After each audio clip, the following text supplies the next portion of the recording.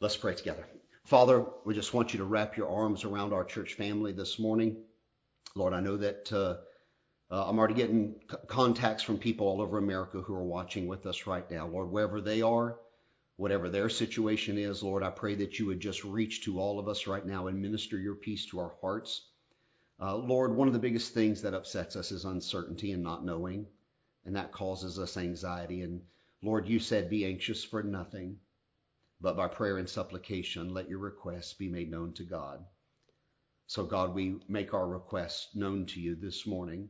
You know our anxieties, you know our stress levels, you know our fears of uncertainty and not knowing.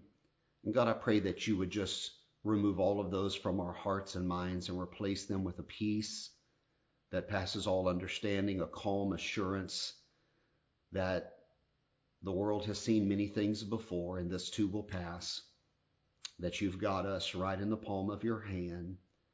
Like a shepherd, you're caring for us, you're feeding us, you're leading us, you're guiding us. Lord, we have the peace this morning that nothing can touch our lives unless it passes through your permission. And so, God, you have a purpose in everything, and we'll be looking for your purpose. And God, I pray for the health and strength of our church family. Lord, let us set aside all anxieties now as we open the Word of God. Let them melt as we hear the words of John that you have commissioned for us. And Lord, let us be mindful this morning of how to put these things in play in our own lives. Lord, we pray for our disciples around the world. Lord, we pray that you would minister that same peace and health to them. And Lord, give them assurance knowing that you're going to provide for all of their needs also according to your riches. And Lord, you'll not let your people go hungry. Lord, you're going to provide for them. And Lord, we'll do our part. And Lord, I pray that this would be a time even when the Cornerstone family would really rise to the occasion. And Lord, let our faith be shown in our giving this week. And Lord, we'll help our brothers and sisters. Lord, bless us now as we open the Word of God as a family. Lord, we pray that this marvel of technology, Lord, would be an instrument in these days to minister to us. In Jesus' name we pray. Amen. All right, I'll let Jeremy move out of the shot for just a second. And if you've got YouVersion open, you're going to have my sermon notes as always. We're going to experiment this morning and see if we can put also what would be our church graphics package right up on our living room TV here. And we'll see how that goes this morning. Nonetheless, they're in YouVersion, and you can find them all right there. Last week we talked through 1 John chapter number 1. There were some verses I told you in 1 John chapter number 1 that were among the most powerful verses in your entire Bible and should be committed to memory. And you'll see them and their influence pop up again in chapter 2. Let me recap in one sentence. Last week, John spoke to us about the reality of our sin. If we say we have no sin, we make God a liar. Sin is a reality. It's something that's true of all of us. And so we talked about how we're supposed to feel about that and how we're supposed to deal with our sin. In 1 John 1:7, it's one of those verses. If he says, if we walk in the light as he is in the light, we have fellowship one with another. And the blood of Jesus Christ, his son, cleanses us from all sin. And then down in verse 9, he said, but if we confessed our sin, he's faithful and just to forgive us of our sin and to cleanse us of all unrighteousness. So let me summarize chapter 1 this way. John told us sin is a reality. You have to confess it to maintain that walk in the light. You have to acknowledge your sinfulness before God, and you have to confess it to him. And you can find cleansing. We have the promise of cleansing through the sacrifice of Jesus Christ. There's where we find forgiveness. Now, he's going to transition into chapter 2. In chapter 2, there's a few questions we need to think about. And let me challenge you with these. What am I to think about the fact that I still sin after I'm saved? I told you last week I was saved as a child. And so as I think about my own life, the sins that I can consciously think of, they were all committed after I was saved. What am I to make of the fact that I still sin after I've entered into a relationship with Christ and he's proclaimed me to be forgiven, why do I go on committing sin? And what am I to do about that? That question's going to pop back up this morning, and John's got another answer for that question. Further, let's expand it to everyone who's watching this morning. Does God expect us to be sinless? There are some religious groups that teach that a human being can get to a point of sanctification. Maybe use a different word. They can grow to a point spiritually where they don't sin anymore. While that theoretically could be true, I've not actually met anyone about whom it is true. So I can't validate that one way or another. Instead, I have quite an opposite thing I find to be taught here in 1 John chapter number 2. So I want to ask you the question, does God expect us to be sinless? If you can come to an answer about that, and the answer is no, he does not have that expectation, a lot of that self-loathing or beating up of ourselves that we do, you can dismiss that now, because maybe you've set an expectation that's so high for yourself that's even beyond what God knows is practical and true about us. So let's open John chapter number 2. It opens with praise and it opens with encouragement for John's children. And here's the opening thought of chapter 2. John's about to tell his disciples, his children's what he calls them. He's about to tell his disciples, try to avoid sin. Let me read verse number 1. My little children, I am writing these things to you so that you may not sin. Try to avoid sin. But if anyone does sin, here's that expectation.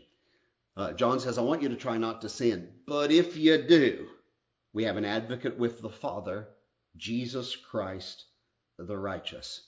So John's pleading with his disciples, don't engage willfully, voluntarily.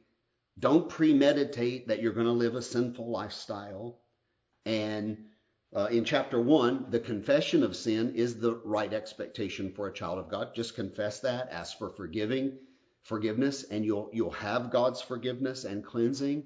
Now in chapter 2, he builds that, and he says, not only do you confess, I want you to walk in the light in such a way that you try to avoid sin. Try to avoid it, but I know you won't be 100% successful. Now, it's not a cop-out and it's not an excuse. It's reality. And if you're honest this morning, you would say, yeah, that's kind of my reality. I do try to avoid it. I don't want to sin. I don't want to disappoint God. But I find that I do still sin. And so John frames this so beautifully. Try to avoid sin. But if you sin, you have an advocate. That if in English doesn't really work good for us. We are painfully aware that we will sin. John is painfully aware. Jesus Christ is painfully aware that we're still going to sin. So when John words this, he doesn't raise it as a possibility. Maybe you will, maybe you won't. The way John's wording it is it's actually a certainty. You will. I hope you won't, but you will. If is the word that we struggle with because it's hard in the translation. So think about the if statement. And if you're making notes in your journal, if is actually expressing an expectation, not a possibility. So when you read that verse, what you should actually read is when anyone sins. When we sin, where do we turn to? And John says, when you sin, you have an advocate with the Father, and that advocate's name is Jesus Christ the righteous. An advocate is somebody who helps you. You may have had some circumstances in your life where you needed an advocate. You needed someone to appear on behalf of you. It's a word that's advocate is similar to attorney or counselor, or maybe you've had to go to mediation. Or maybe you needed an intercessor, someone to sit with you and speak on your behalf. That's what the word advocate means. So John said, don't sin, but if you do, well, I know you're going to. When you do, I want you to go ahead and be at peace because you have an advocate. You have someone who speaks on your behalf. His name is Jesus Christ the righteous. And John worded it that way because he's earned the right to be your advocate because he is righteous. Verse number 2, he is the propitiation for our sins. Going to get some big words this morning from John. He's the propitiation for our sins, and not for our sins only, but also for the sins of the whole world. And it's important for us to remember God didn't just die for the Jews. Christ didn't just die for Americans or white people or one race. He died for our sins, Cornerstone family, but he also died for the sins of your neighbor this morning who's living in lostness still, or our classmate who doesn't know Christ, or our colleague and coworker. He is the Savior of everyone if they would just reach for him. So let's deal with propitiation. He's the propitiation for our sins. So now I'm going to digress for a moment into a little bit of a theological conversation. We have many people in our congregation who are theologically trained people. So for your sake, let me just throw this out there. When we get to a verse like this, where it uses this big Bible theological word propitiation, theologians go to a conversation right about this point that says, is John talking about diverting God's wrath, propitiation, or is John talking about expiation, cleansing the guilt? And propitiation and expiation are two different theological terms that are nuanced approaches to what Christ did on the cross. Did he just substitute himself for us and turn God's anger away, or did he actually cleanse the guilt of our transgression? Which is John really speaking about? So let me deal with it in a very concise way. I'm going to define propitiation. Propitiation is the averting of God's wrath so that it's directed away from sinful humanity and towards a sacrificial human. In other words, the judgment that belonged to us, God's going to turn his wrath from us, and he's going to pour his wrath out upon one human representative of the human race. And he's going to pour his wrath onto that person as our substitute. Well, I guess we clearly know that that's exactly what happened. I mean, it's not a circumstance, it's not a coincidence, wrong word. It's not a coincidence that Jesus was crucified on Passover. It's something, Mom, you and I have talked about a lot, and how the feasts play into a bit of a timeline that God seems to work on. Christ was crucified on Passover clearly as an indicator and a message to all of the world that God was using him as a sacrifice. Paul said, for Christ, our Passover is crucified for us. Jesus Christ at Passover became the Passover lamb. And the Jews of the first century certainly understood what the Passover lamb was all about. You'll remember that when John the Baptist was out at Jordan preaching and baptizing people, and Jesus came to John the Baptist, John's opening remarks to Jesus Christ, public announcement really to everyone who would hear, when Jesus started approaching John the Baptist, John paused the message and said, this is the one, right? Here he comes right now. This is the one I spoke about. Behold, the Lamb of God that takes away the sins of the world. And John was really announcing that this is the man that God's wrath will be poured out upon for all of us. He is the propitiation for our sins. So we know that God's wrath is now directed from us to Christ, and he bore all of that on the cross. Now, in the same way, the Jews understood that because they put the blood, remember, on the doorposts at Passover.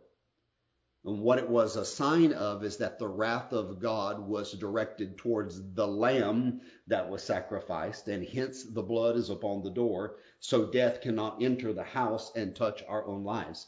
So the lamb took the wrath instead of the people in the home. In our context, Christ took the punishment for our sins rather than God pouring his wrath out upon all of us. So that's why John uses this language.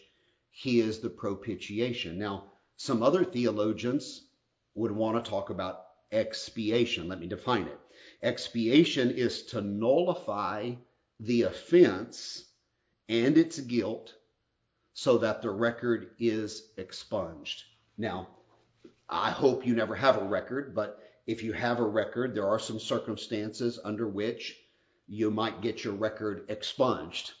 You maybe commit some driving offense, you go to defensive driving or some type of class like that, and you can have your crime removed from your record. How about that? Doesn't hit your insurance, doesn't hit your record, and when people were to pull your record, they would say, oh, there's no crime there.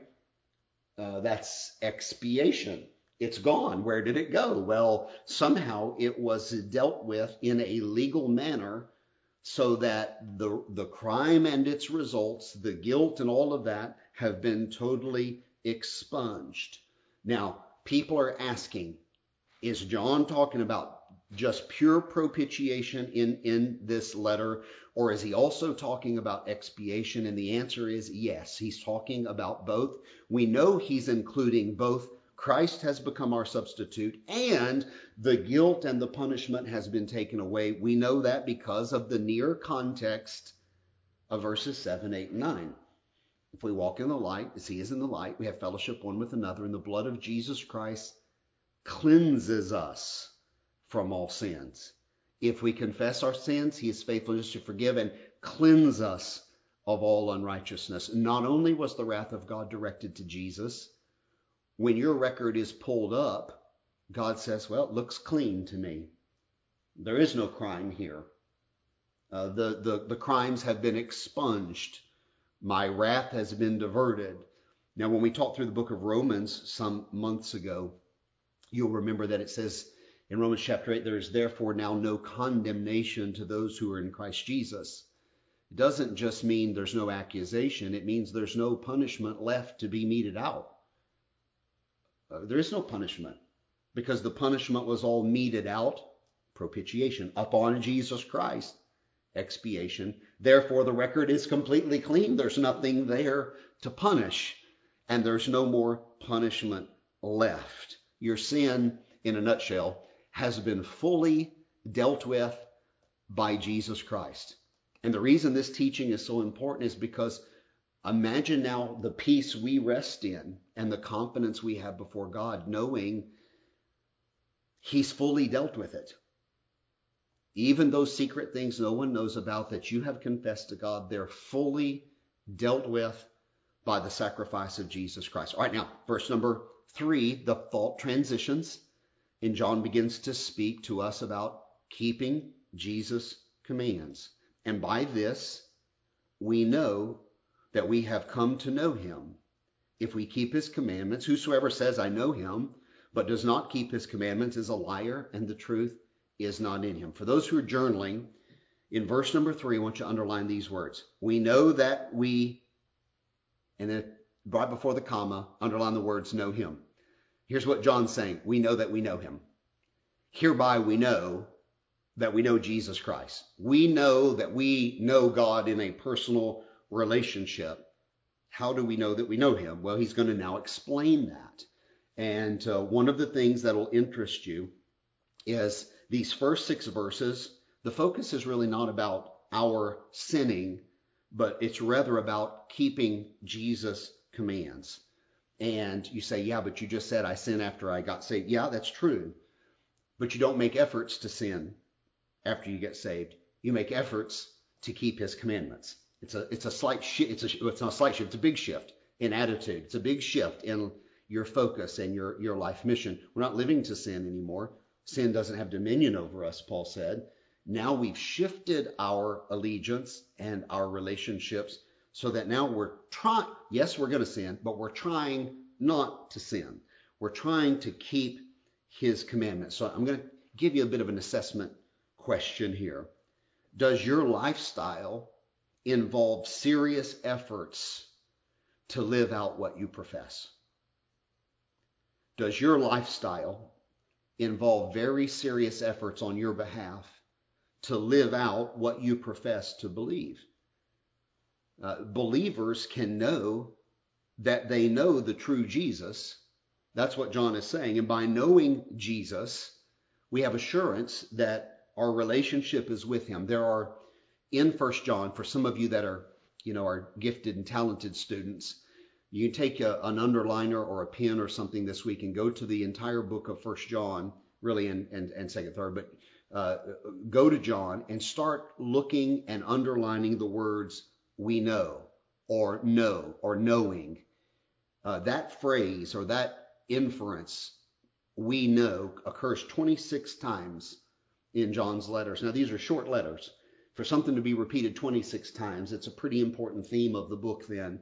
He's writing to a confused group of Christians who've been led astray by false teachers, and he's putting his arms around them. He's saying, let me tell you what we know. Not what maybe were some obscure things, but here's what's solid. Here's what can be banked on. Here's what we know for sure. And we know for sure that we know him. Let me give you the other side of this coin. Conversely, when a child of God engages in a willful lifestyle of sin, that should first of all be a very rare occurrence among us. But when a child of God, let's say, rebels for some reason or for some period of time and lives a willfully sinful lifestyle, you lose your mind temporarily and you begin to live a sinful life. One of the byproducts of that is you'll lose your assurance. You'll begin to waver. All of your faith will begin to be shaken because you're willfully doing something that God said you should not willfully be doing.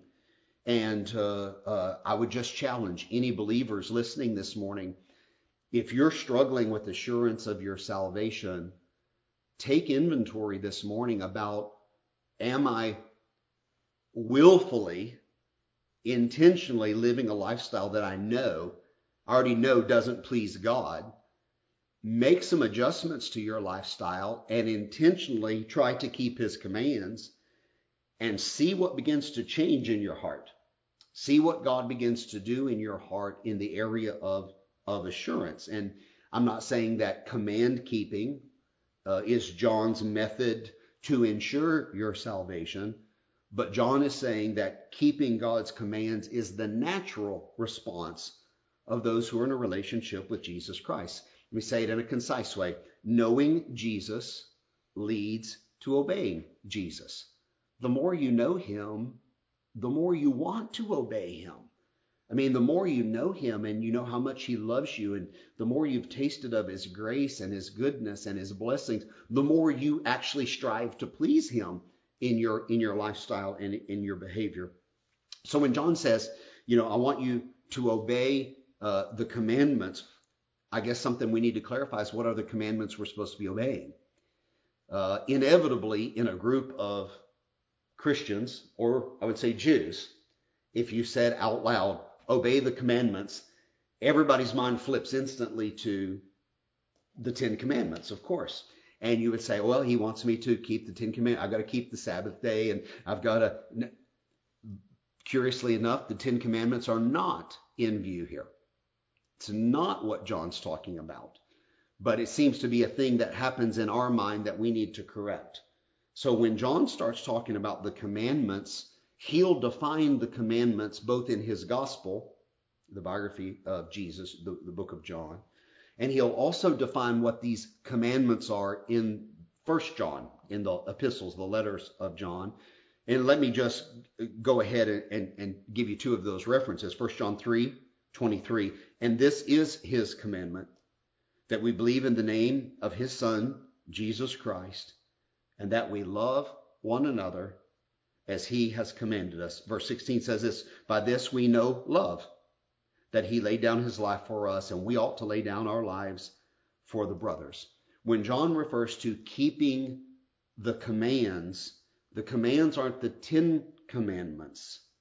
The command is loving God and loving your neighbor. The command is love. The commands are love, and he's going to define that more in just a moment. So when John says keep the commandments, he's referring to a disposition of obedience in the heart and mind of the believer that we have this disposition to obey God rather than this disposition to rebel against God. And while all believers will sin, John's writing and saying, please don't sin. But if you do sin, I want you to know God will forgive you. He doesn't expect you to be sinless. He gets it. But please try not to sin. Make an effort because you know him not to walk in disobedience. So how do you know if you know him? Well, let's read verse 5. But whoever keeps his word, in him truly the love of God is perfected. By this we may know that we are in him.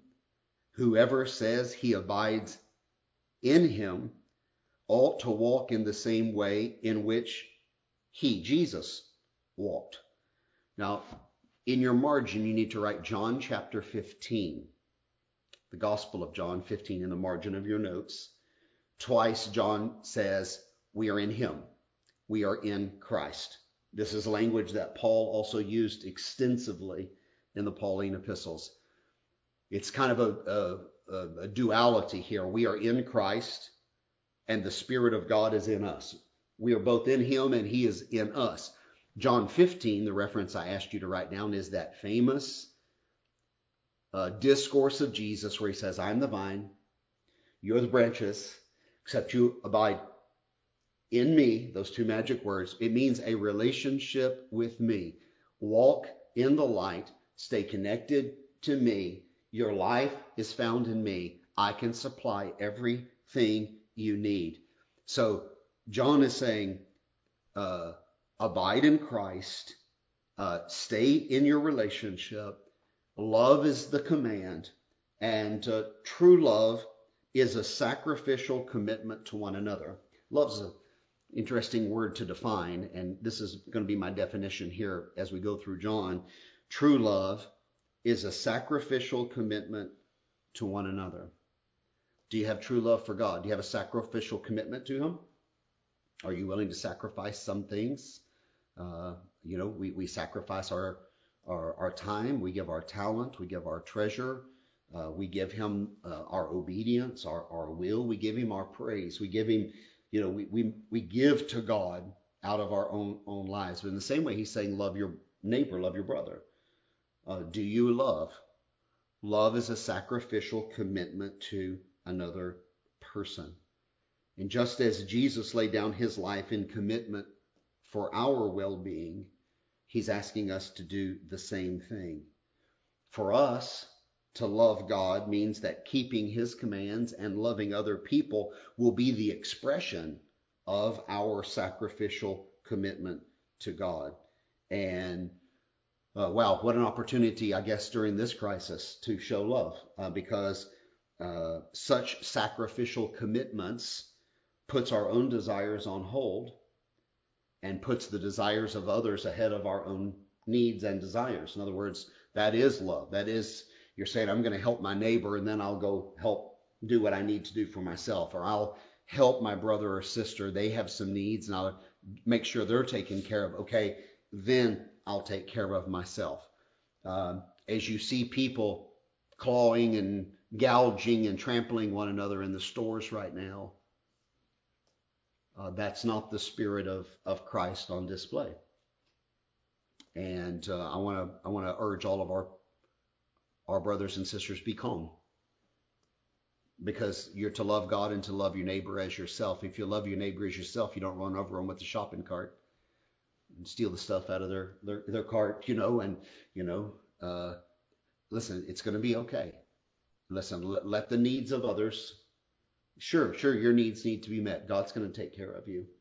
Just be calm, and you'll be able to model this somewhere in the coming days.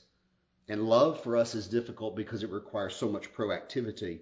We're often so busy with life that we miss the opportunities to extend unprompted acts of costly service to someone. Well, wow, it looks like we have some divine opportunity here, doesn't it, to slow our lives down. And you may have some time on your hands here where you can sit down and write a few notes or send a few letters or shoot off a text or email or walk across the street and knock on your neighbor. Who knows what opportunities may pop up in these moments, and there are opportunities for you to model the love of Jesus Christ. By modeling the love of Christ, you are demonstrating that you are in a relationship with God. That's what John is saying. Here's how you know you're in a relationship with God, because you do the things that Jesus Christ would do. You do them because there's a mutual indwelling. He's in you and you're in him, and your goal is to walk as he walked. Really, verses 3 to 6 are kind of a diagnostic check for all of us to check and see if we're the real deal or not. And we need a diagnostic check because relationships are an intangible thing. You can't really put your hands on a relationship, but you can see the qualities and the fruit of a relationship by what people do and what people say. So John's saying the one who keeps Jesus' commands, the one who keeps his word, the one who walks in love, is the one who truly knows Jesus. And if you truly know Jesus, that fruit from the relationship will be borne out in how you deal with other people. If you've watched a mafia movie, then you've probably heard this phrase, I know a guy.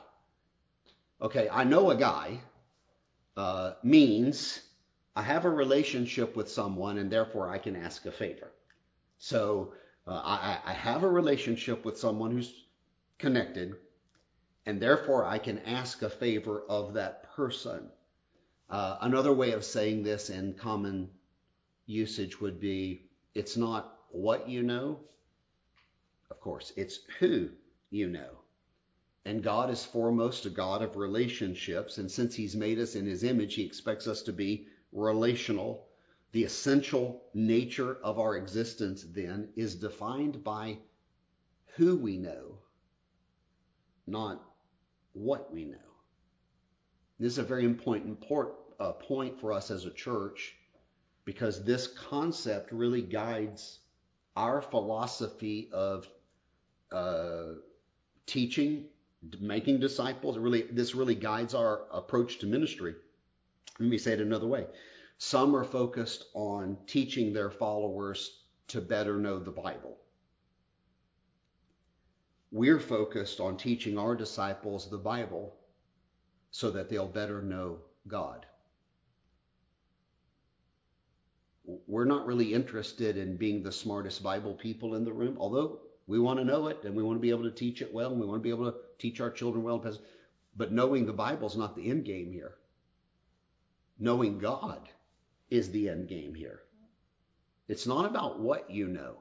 You can fill your head with all the Bible knowledge in the world, never make a single disciple, and therefore leave no lasting impact upon planet Earth after you're gone. Or through the Bible and a study of the Bible and an application of the Bible, you can get to really know God.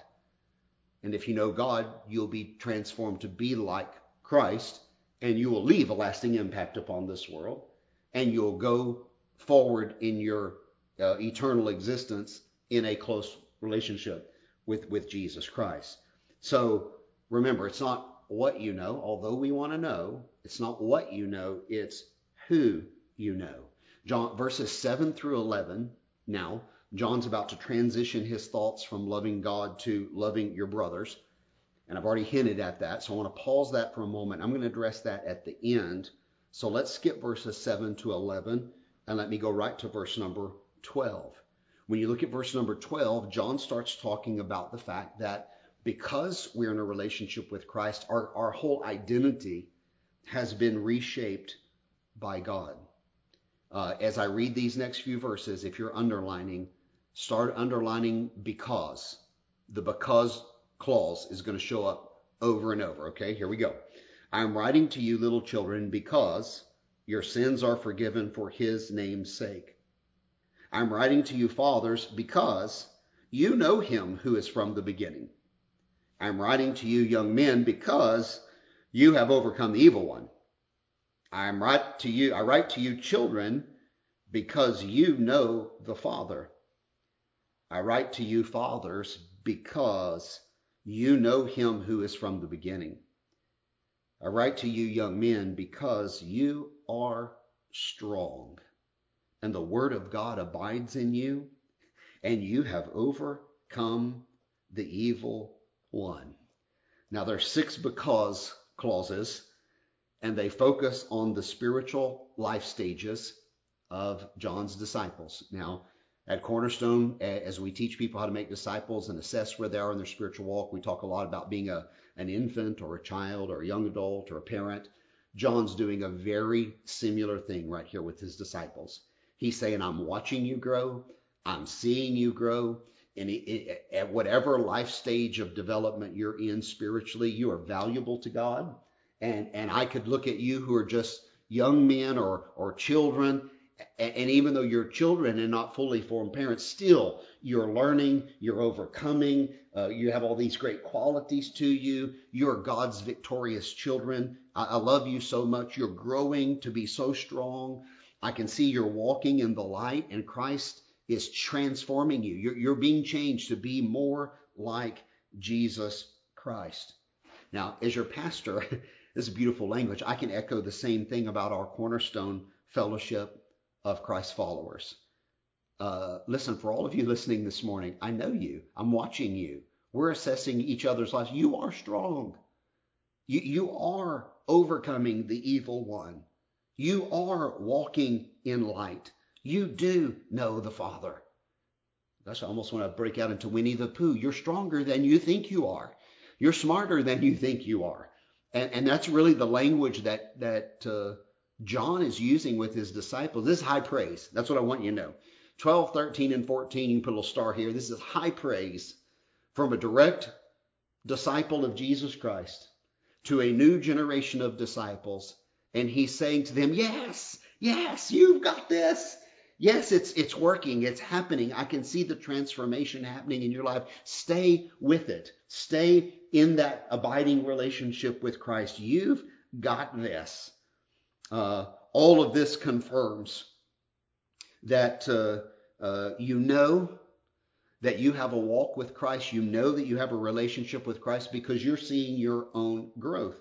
Your fruit will bear witness to the fact that you know Jesus Christ. In a nutshell, John says you are God's victorious children. Now, that wasn't just written to John's disciples. This is a letter that was to be circulated to every church, including ours. Cornerstone, listen to me this morning. You are God's victorious children. Again, keep it in context, though. We are not artists of our own transformation. We are the canvas. We are the clay. So there's no pride that needs to be involved here when we say, man, I'm growing, I'm doing great. Don't feel guilty about pride there, and don't let it be pride, because we all understand we're not the artists. We're just the medium he's using. We're the clay or the canvas, and it is truly God's Spirit. It is the work of God that's transforming us to be like Jesus Christ. He's called us out of a world that's in rebellion to its creator. And he has transformed us so that we can reflect God's own character to this world. This is what we were originally designed for. And now that we're in this relationship with Christ, we reflect the praise that the creation should give to God. We reflect that praise back to God. And that's what we're doing today. We're worshiping God as his creation, but we are also being transformed by our Creator to be like him. And your transformation has made you beautiful people. I'm not saying you were not beautiful before, but in a spiritual sense, he says you're beautiful people. You're as different from your former self as a caterpillar is from a butterfly. And while the butterfly can't take credit for its own beauty, it was once not a thing of beauty, but it now is a thing of beauty. And it was the Creator that made the metamorphosis in its life possible. All of that can be said of us as well, too. Let me give you an example. One of my favorite books, in its unabridged form, it's quite lengthy, though. It's like a phone book, used to be, Les Miserables. It's one of my favorite musicals. And if you know the storyline of Les Mis, Les Mis is one of the most, it's a genius literary work by Victor Hugo. Les Mis mirrors the storyline that we're talking about. It is a story of redemption. For those of you who don't know the storyline of Les Mis, it's the story of a convict His name is Jean Valjean. And this convict is out on parole. And all he did was steal some bread because a child was starving. But he got caught stealing, got convicted, got paroled. And on parole, through a series of events, tried to find a place to lodge and ended up in the home of a priest. And as he lay in the home of a priest, the priest treated him, knowing he was a convict, on parole, the priest treated him with such dignity and such respect and such love. As Jean Valjean lay in the priest's home that night, Jean Valjean saw the silverware, the silver platters, the silver cups, the silver candlesticks. And Jean Valjean said, I could steal that stuff and run away right now and be a rich man. And he wrestled with it, and finally in the night, he gathered the silverware and the plates, and he ran out the door and ran away. And sure enough, the law always gets you. The law caught up with Jean Valjean, and they brought Jean Valjean back to the home of the priest for identification. Priest, is this the man who stayed in your home? Is this the one who stole your stuff? Etc., etc. And in the story, the priest comes to Jean Valjean in the company of the police, and the priest embraces him and hugs him, and he says, oh, my dear friend, Jean Valjean, it's good to see you again. Listen, why did you leave in such a hurry? Listen, I see you took the gift that I gave you of the silverware and the platter.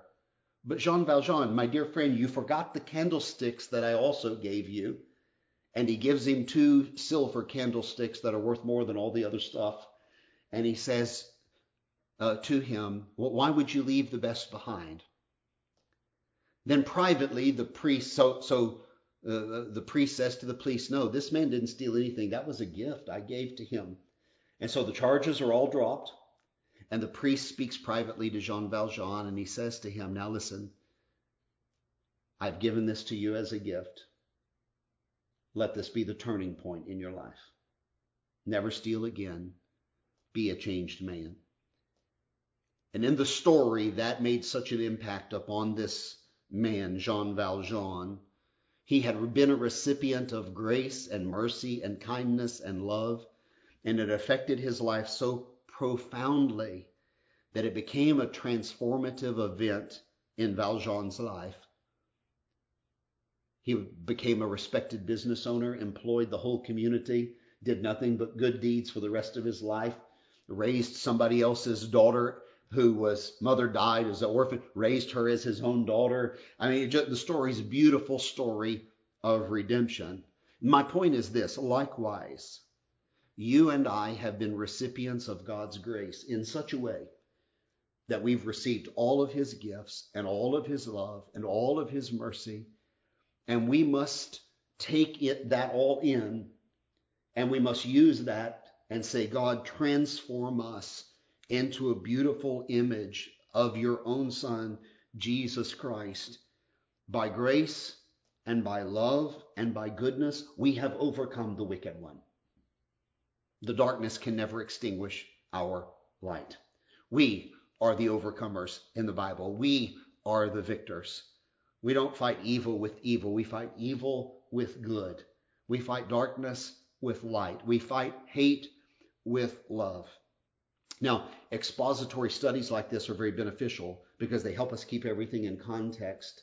And if we didn't have that context of this high praise, verses 12, 13, 14, where John's saying, you guys rock, you are crushing it for Jesus Christ, then the next section you would take as a real scolding. But I give you that context so that you know this is not a scolding, what's coming. It's just an encouragement. Okay, so let me read you the next section where John says, do not love the world. Verse 15, do not love the world or the things that are in the world. If anyone loves the world, the love of the Father is not in him. In other words, if we didn't have the verses above, we would think, wow, John's being really rough on these guys. He's not. He's actually just praised them so much, and now he's just cautioning them and saying, you're crushing it. You're God's victorious children. You're overcoming. You're doing a great job. But let me also just caution you Don't love the world, the things of the world. So since John is teaching that a love for the world is incompatible with a love for God, we have to figure out what that means. Because we all know in John 3:16, the other book that John wrote, he said, "For God so loved the world that he gave his only begotten son." And here's the thing. In the Greek, the word cosmos can have many definitions. It's a nuanced word. Like in English, we have nuanced words. In John 3:16, "For God so loved the world," it didn't mean God loved the rebellious system of the world. It means God loved the people of the world. And it's very clear by the context that God loves people so much, people of the world, all kinds of people, that he gave his only begotten son. Here in 1 John chapter 2, verse 15, the nuanced meaning of the Greek cosmos, world, when it says to us, God's children, love not the world, it means a system of rebellion against God. That is the definition. So don't love the system. Don't fall in love with a worldly philosophy, a system that is in rebellion against God. I can say it in other ways. We who are of the light are not to love the darkness. We who are God's children are not to love that which indulges itself in rebellion against our Heavenly Father. And John's next verses make the context very clear. Let me read verse 16. "For all that is in the world, the desires of the flesh and the desires of the eyes, and the pride of life is not from the Father, but is of the world." It is clear now that John's defining some rebellious behavior against God, pursuing your lusts. Do whatever you want to do. Do whatever makes you feel good. If you want it, just get it. All of that self-gratification, that's what John's talking about. All that rebellion against God. Verse 17, "And the world is passing away along with its desires. But whoever does the will of God abides forever."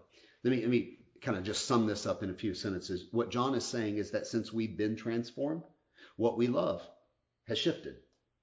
Because we're being transformed, that rebellion against God, that defiance of God, we don't love that anymore. Matter of fact, we feel very bad about that now. Our feelings have changed. Our affections have changed. Yes, we still sin, unfortunately. But when we do, we don't feel good about it. We actually feel bad about it. That's what's changed. Our affections have changed. Because we know God, we're learning to be like God, and it's changed how we feel about obeying God and walking with him. I think a great illustration of this might be the President Abraham Lincoln. One of the things that was written about Abraham Lincoln a lot was really, when you read biographies or things written about him, one of the things that'll strike you is how much everybody loves Abraham Lincoln. You very rarely will pick up a writing where somebody's reading really critical of Lincoln. Almost always it's just praise and praise, and here's what a good man he was, and here's how smart he was, and here's how how much character this man had. They just exude praise for Abraham Lincoln. An interesting story to me was that of Seward. William Seward was, let me see if I can put it in context. We're in a presidential election season right now. So just imagine you live back in the days, in the early mid 1800s, and the Republican Party is about to nominate its candidate for president. The most famous Republican of that day was not Abraham Lincoln. It was William Seward. The one that everybody said, this is the best politician, this is the most brilliant mind, this is the best statesman that the Republican Party has. Hands down, everybody would have said William Seward. He had a lot of political clout. Abraham Lincoln was considered a man who had failed multiple times in politics and in his pursuits. And Lincoln was not as widely known. He had failed a whole lot. And honestly, he was perceived as a log cabin hick from Illinois. He was not a big city smart. They didn't perceive him that way. They didn't perceive him as an intelligent guy who could hold his own with the intellectual and political elites of the Republican Party. He's just a hick from Illinois. And that was kind of the concept of Lincoln, the perception of Lincoln as he began his presidential run. But as the campaign began to play out and people began to get to know Abraham Lincoln, the more they knew him, the more they began to love him. Something began to shift. He was a likable guy. And the more you heard him speak, the more sense it made. And the more you saw his calm demeanor and I don't know what to say, country wisdom. People just said, he makes sense. They had confidence. And as they got to know him, they learned to love him. What's interesting is, Lincoln got the nomination from the Republican Party, and Lincoln won the presidential race and became our president. Here's what you may not know. Abraham Lincoln chose for his Secretary of State William Seward, the guy who is his Republican Party nemesis, enemy. The guy who ran against him and didn't want Lincoln to be president was now offered the position of Secretary of State. And what happened was something that actually happened right here in our own America of the last few years. William Seward said, yeah, this hick from Illinois has no idea how to be president, so I'm going to take the position of Secretary of State. I'll say yes to his cabinet. And from the chair of Secretary of State, I will run the country because the hick from Illinois won't even know what's going on half the time. I have all these political connections. Gosh, we'd call that the swamp today. I have all of this, the deep state stuff going on, and I'll run the country from the office of the Secretary of State. And, we'll just keep the president in his own little bubble, and he won't even know what happened. Well, Lincoln was way sharper than they gave him credit for. Lincoln had put Seward there precisely because he did know everybody. He knew how to do everything. He knew where all the bodies were buried. He knew how to get stuff done. Seward was sharp as a tack, and Lincoln said, I want him on my side, not as my enemy, even though at this point they were still enemies. Seward did everything he could as a deep state worker to undermine Abraham Lincoln from inside his own cabinet. Until one day, Abraham Lincoln went to Seward, and Lincoln said to Seward, I want you to know that I forgive you for everything you've been doing. And I want you and I to become friends. And here's where the story begins to shift. Lincoln had Seward over into his home. Seward had Lincoln over into his home. And they began to develop a friendship.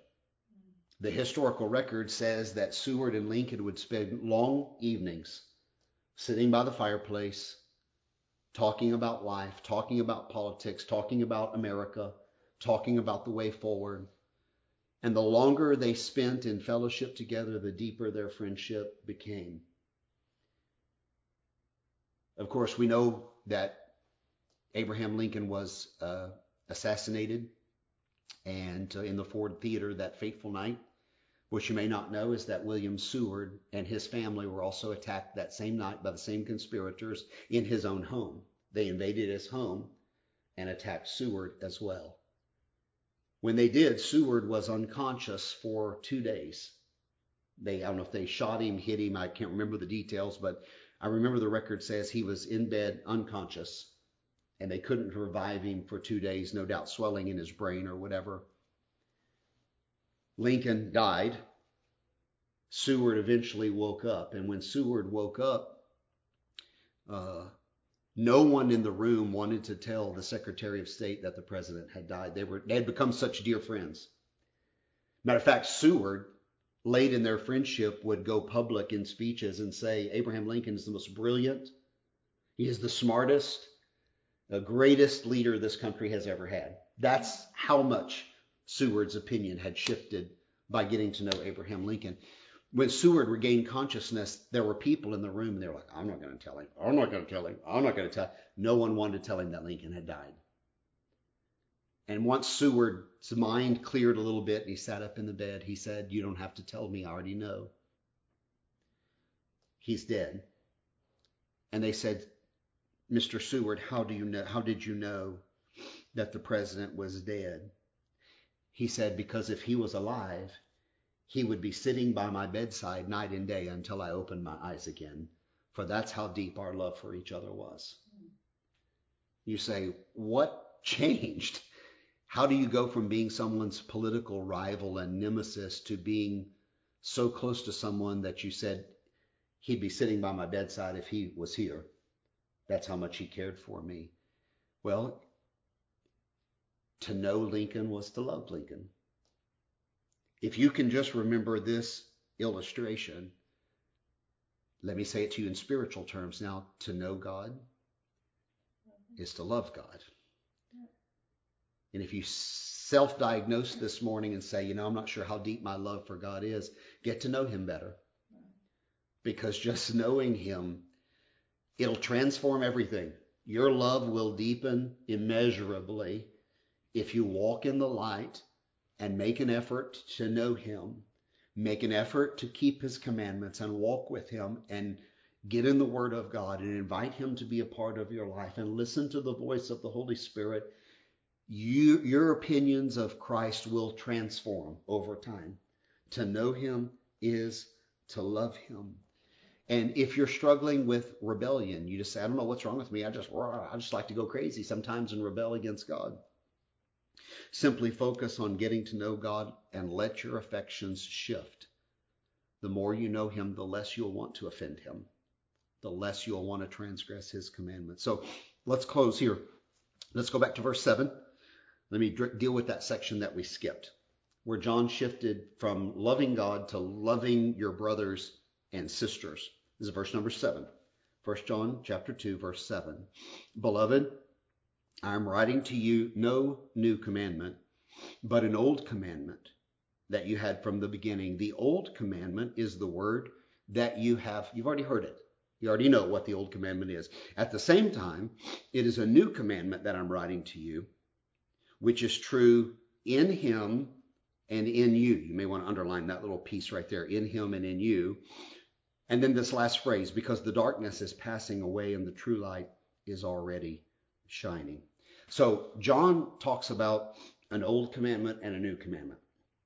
And if you just read it real quickly, pause to think about it, could be a little bit confusing. It's like we had one set of rules, now we've got a different set of rules. That's not what he's saying. The old commandment is the new commandment. The new commandment is not really a new commandment, it's an old commandment. That's what John's saying. He's saying that which was from the beginning of the ministry of Christ, the message that Christ preached. Well, let me say it to you this way. They came to Jesus in Matthew 22, and they said, Jesus, what's the great commandment? Well, if we had rules to follow and we had laws to keep, summarize it down for us and help us make it simple. Here's what Jesus said. He said to them, they said, what is the great commandment? Verse 37, he said, you shall love the Lord your God with all your heart and all your soul and all your mind. This is the first and great commandment. And the second is like it. You shall love your neighbor as yourself. The great command is love. It's the old command and it's the new command. It's the only command. Don't make it complicated. It's all about love. He said, keep the commandments, keep loving God and loving others as yourself. I guess the twist here is simply this. The love was first modeled by Christ, John said, but now it's being modeled by the disciples of Christ. Just as Christ modeled love in the first century, he's calling his disciples to model love in 2020. That's the only thing that's new. We have new players, same commandment. You say it's a new commandment. It's the old commandment. It's the same commandment. Love God and model God's love to a world that needs to see him. And John says maybe it's new in this way. It's true in Christ, in him, and it's true in you. He once modeled it, but now it's our turn. It's our turn to model this for our generation.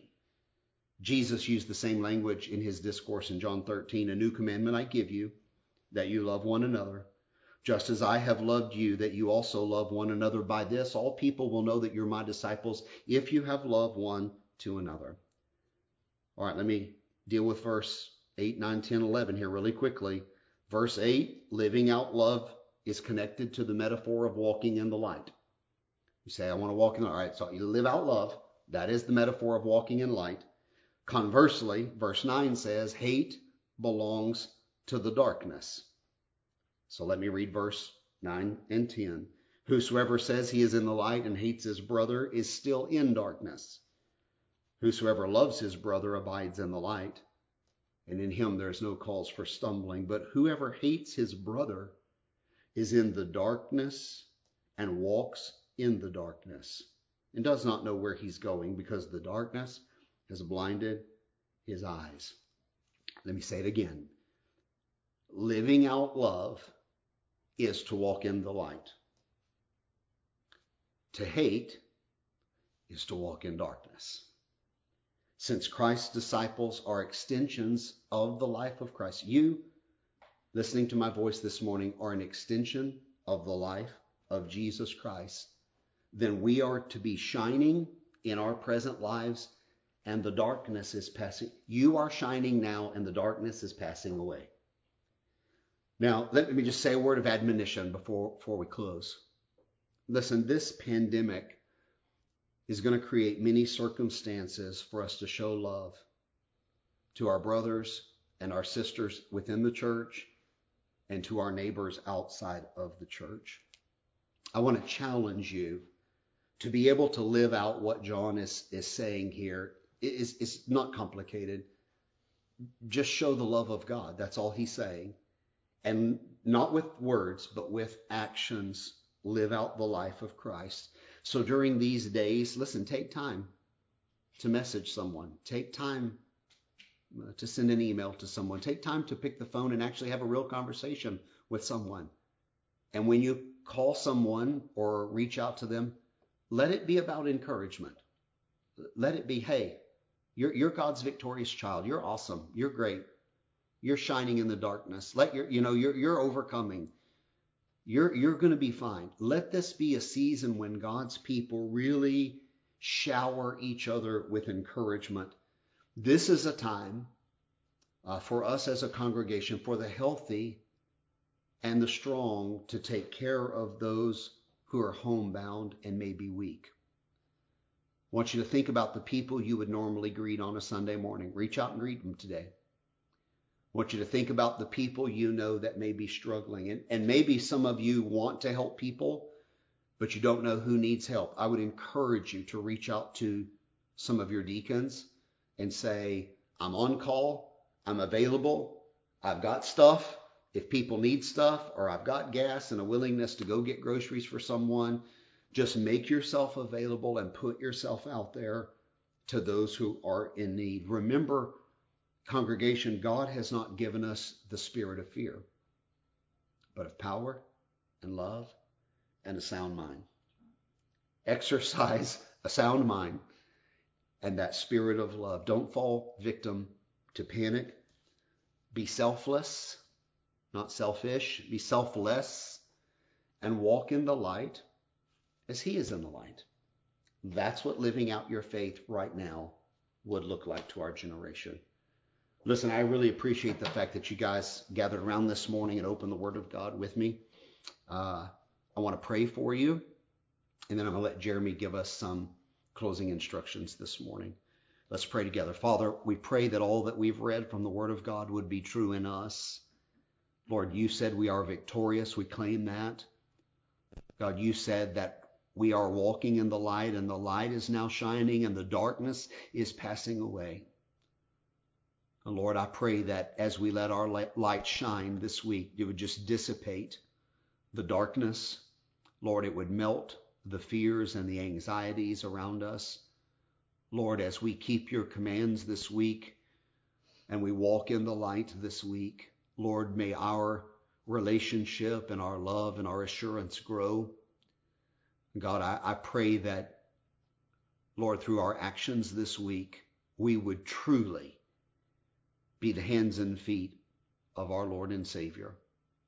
Lord, help us to have a spirit of calmness in the midst of chaos. Lord, we know what maybe the rest of the world doesn't know. We know you're going to take care of your children. And we rest in that calm peace this morning. Father, thank you for our church family.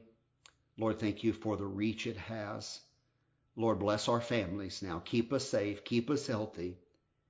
In Jesus' name we pray. Amen.